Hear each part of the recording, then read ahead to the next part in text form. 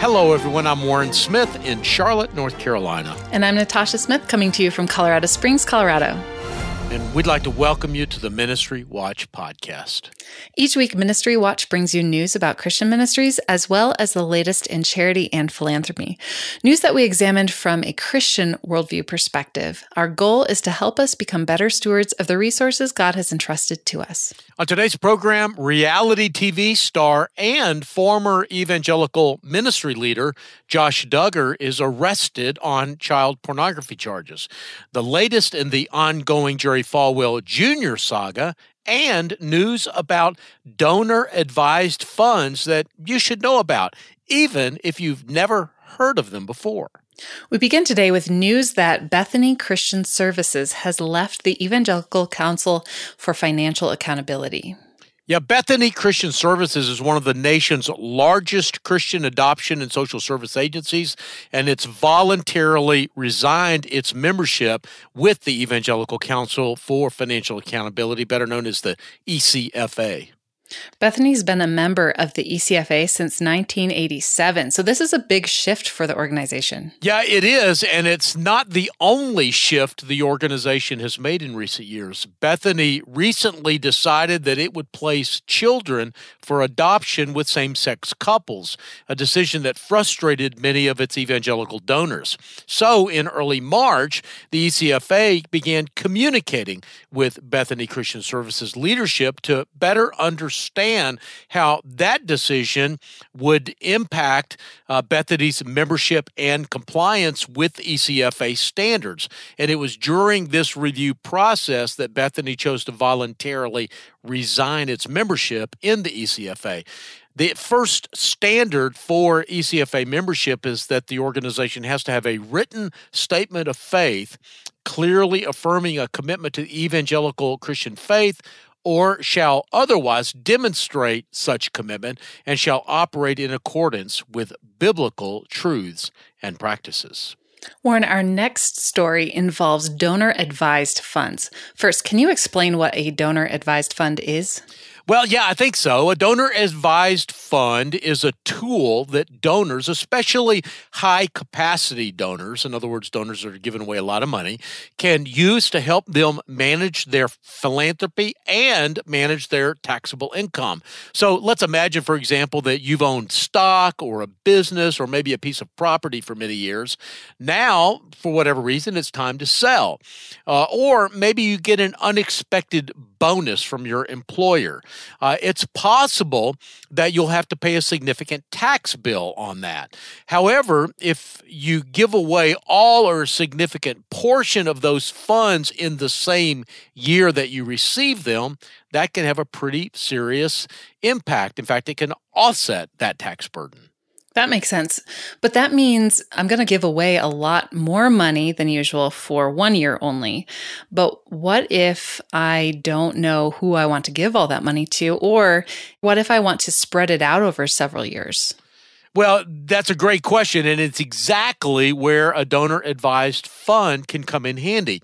You can give the money to a donor-advised fund that is managed by an accredited fund manager, and the law says that you can take the full tax deduction when you put that money in the donor-advised fund.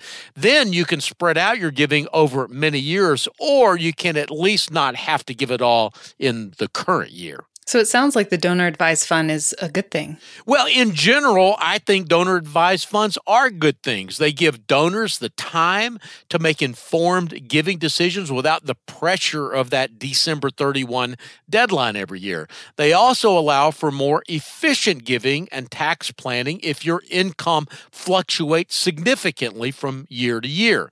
I should be clear, too, that here at Ministry Watch, we've been the recipient of many gifts from donor-advised funds. So in that regard, yeah, we like them a lot. But there is a downside. Well, there is, and that downside is that it's tempting to put the money away in a donor-advised fund and then just let it sit there. In fact, and that's the news this week, a new study says that donor-advised funds currently hold about $142 billion in assets, money that could be going directly to charities. Now, fans of donor-advised funds say that this money will eventually go to charities, and they also say that donor-advised funds have increased giving. So if some of the money is temporarily parked in a donor-advised fund, that's a small price to pay for all the good that donor-advised funds do. And that's where this new study comes in. It's from Boston College Law School's Forum on Philanthropy and the Public Good. And what this study says is that the money going to charities, in fact, has not increased for about 30 years or so. That's the period of time that was studied and the period of time that donor-advised funds have been popular. To add to the complexity, foundations have also grown dramatically in the past few years, 600% over the 30 years studied by this particular research. Foundations now, they do have to give away 5% of their assets annually, but, and here's another wrinkle, some foundations are giving their money to donor-advised funds. And the donor-advised funds, in some cases, are reinvesting that money in other foundations. So again, further delaying when the money actually goes to charity. So is there a solution to the problem? Well, there is, and it's actually a pretty simple solution, but just because it's simple doesn't mean that it will be easy to make happen. Simply requiring donor-advised funds to distribute money over a period of time, like 5 years or 10 years, would cause a lot of this problem to go away. Current laws don't, in fact, require donor-advised funds to distribute any money to charity in a particular year. And you can increase the percentage that foundations must give away annually from 5% to something, well, I don't know, pick a number, something greater than 5%. Well, that sounds pretty simple. So what's holding it up? Well, the people holding the money don't want to let it go. Foundations and donor-advised fund managers often get paid a percentage of the assets that they have under management. Now, that number is typically a very, very small percentage, usually less than 1%, but a drop in the assets under management means a commensurate drop in income for the people who are managing the money, and they're going to resist that. Warren, let's look at one more story before we go to break, and that's the story of a church in North Carolina that got pressed into service doing something it never thought it would. Yeah, you may have heard the story of the terrible mass shooting that took place last Sunday in Boone, North Carolina. Yeah, 5 people were killed, including 2 deputy sheriffs. Yeah, that's right. That's a story. But a part of the story that has not been as well reported was the fact that Mount Vernon Baptist Church in Boone, North Carolina, played an important role. They served as a staging ground for the police and medical personnel, and they also became the spot where an impromptu house of mourning for the community kind of sprang up. It was a community, of course, reeling after this lengthy standoff. Mount Vernon Senior Pastor Todd Houston called it one of the most tragic events the high country has ever seen. Boone is in the mountains of North Carolina. Locally, they call it the high country. He invited the church congregation and community members to join together in mourning on Sunday, and in fact, it turned into a community-wide gathering. Many did, in fact, come. He preached a sermon from the book of Habakkuk, which is a book that covers the importance of faith in times of crisis. Mount Vernon Associate Pastor Eric Henderson referred to the church as a spiritual hospital, saying that this is where people go when they're hurting. I should also add that other ministries responded with support as well. Charlotte-based Billy Graham Rapid Response Team sent crisis-trained chaplains and a mobile ministry center to Boone. Edward Graham, who is the youngest son of Samaritan's Purse CEO Franklin Graham, also joined the crisis team to meet with law enforcement officers. But the event was still tough to take for Watauga County, this kind of semi-rural county in North Carolina, which until then had been one of the safest counties in the state. Warren, we need to take a break, but when we return, reality TV star Josh Duggar is in the news again, and we'll explain why. I'm Natasha Smith, along with my co-host Warren Smith. We'll be back after this short break.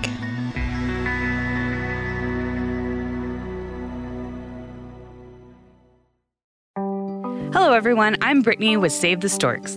Save the Storks is a pro-life ministry passionate about inspiring the world to reimagine the pro-life movement by serving and valuing every life.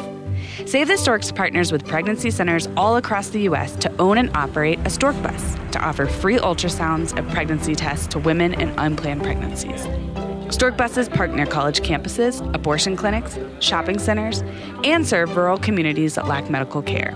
Save the Storks is pleased to be the sponsor of the Ministry Watch podcast. For more information about our life-saving organization and how we partner with pregnancy resource centers around the country, go to SaveTheStorks.com. That's SaveTheStorks.com.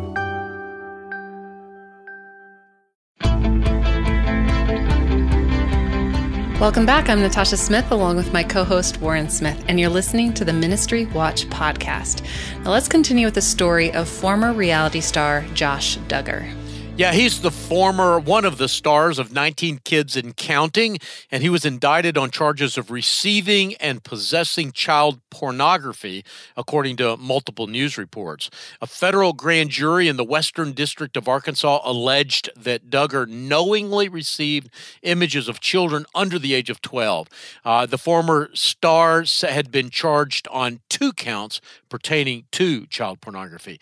According to a press release from the U.S. Attorney's Office, Duggar could face up to 20 years in prison and fines of up to $250,000 on each count. Duggar allegedly possessed this material, some of which depicts the sexual abuse of children, the press release said. The case is being prosecuted in part by a national Project Safe Childhood initiative, which is a program that was started in 2006 by the Department of Justice to protect children from sexual exploitation and abuse. What happens next? Well, Duggar was released on bond, but the judge said that she almost didn't release him. She said that the evidence that the federal authorities had was compelling and disturbing, and she placed a lot of conditions on his release, including a large bond. But it could take a couple of months before the case comes to trial, assuming there's not some sort of a plea deal sooner. Well, we unfortunately have another story of sexual abuse to report next. Yeah, 2 former youth workers at independent Baptist churches are now facing prison time after engaging in sex with young people at the churches they served. Jeffrey Forrest is one of those pastors, and his path to justice was a pretty long one. He served as a youth worker at various churches. He worked at a daycare operated by Pioneer Drive Baptist Church, which is in Abilene, Texas. He allegedly had a multi-year sexual relationship with at least 4 students between the ages of 8 and 15 back in the 90s. Initially, local officials questioned the charges against him, but one victim reemerged after receiving counseling that surfaced from the past abuse. And Forrest had, in fact, skipped out on a 2016 court date and fled to Mexico, which led U.S. Marshals to declare him one of the 15 most wanted fugitives in America last spring. And in fact, his story was featured in a program on the Investigation Discovery cable channel. In April, he was found guilty of 2 counts of aggravated sexual assault of a child and sentenced to 99 years in prison. And the other one? Well, the other one is a former Illinois youth pastor. His name was Roger Van Raden. He pleaded guilty after he was accused of having sex with a teenager who was also a member of his congregation. In April, he was sentenced to 15 years in prison. For 4 years, Van Raden had repeatedly had sex with this teen girl that was in his youth group. Some of the encounters actually happened at the church. After the victim came forward, he confessed to a sheriff's investigator, and he said he knew it was wrong. He was fired from his position and banned from the congregation. Prosecutors had argued for a 23-year sentence. Warren, before we move on, I have to ask you, do you ever get discouraged writing this kind of stories that we've just covered? I mean, they are horrible stories of sexual abuse and often abuse to teenagers. Yeah, well, I first of all certainly agree that they are horrible stories and they are tough to talk about and tough to write about. You're not the first person that asked if I get discouraged whenever we tell some of these stories about sordid topics and other topics that we have to cover here on Ministry Watch. Or they sometimes say, do you really have to cover that stuff? But I think it may surprise at least some of our listeners when I tell them that I think the answer to that question is yes, I think it really is important that we cover this stuff. And no, I don't get discouraged. I don't get discouraged because I believe the Bible when it says that the truth will set you free. Telling the truth, even if it is a truth that is difficult to hear, truth about our own sin is a first, and I should add, an essential step towards getting set free from that sin. It's the first step towards repentance and restoration. And of course, here at Ministry Watch, that's our goal is restoration, not merely to expose problems, but to learn from them for those of us who are not directly involved in the situation, but to encourage reconciliation and restoration for those who are.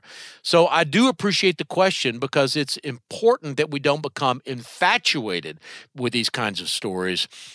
We need to learn from them, though, but not because they give us any pleasure at all. Yeah, that's good to know. Thank you for sharing. Now, Warren, next up is an update on the Jerry Falwell Jr. saga. Yeah, that's right. And I think the title to this chapter in the story should be The Party's Over.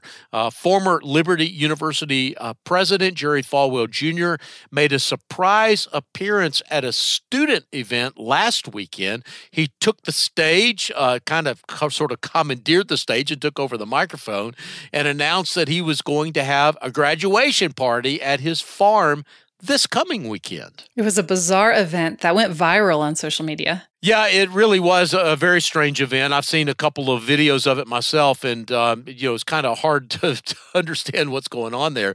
But now Falwell has reportedly canceled the graduation party after he reportedly has been hospitalized for testing related to blood clots in his lungs that he was originally diagnosed with last year.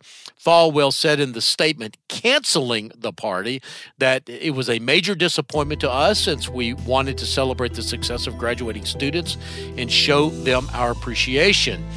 To them, our entire family extends our sincere congratulations and fond farewell. Well, Warren, we're going to take another quick break here, but when we return, our weekly lightning round of ministry news. I'm Natasha Smith with my co-host Warren Smith. More in a moment.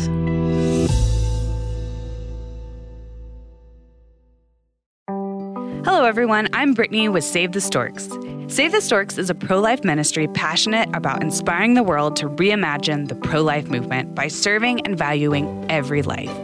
Save the Storks partners with pregnancy centers all across the U.S. to own and operate a stork bus to offer free ultrasounds and pregnancy tests to women in unplanned pregnancies.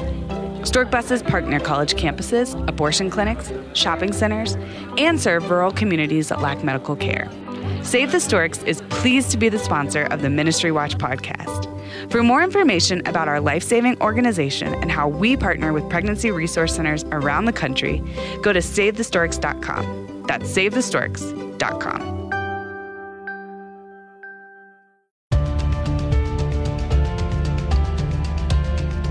Welcome back. I'm Natasha Smith, along with my co-host Warren Smith, and you're listening to the Ministry Watch podcast. Warren, we like to use this last segment as a sort of lightning round for shorter news briefs. What is up first? Well, the U.S. Supreme Court recently heard oral arguments in a key donor disclosure case that's made its way through the California courts during the past decade. We reported on those oral arguments last week, but what I wanted to add today is that the issue of donor disclosure isn't going away anytime soon.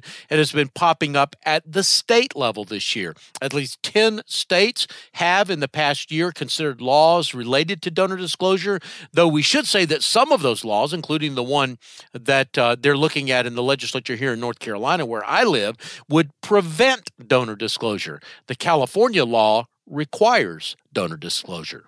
And who is in the ministry spotlight this week?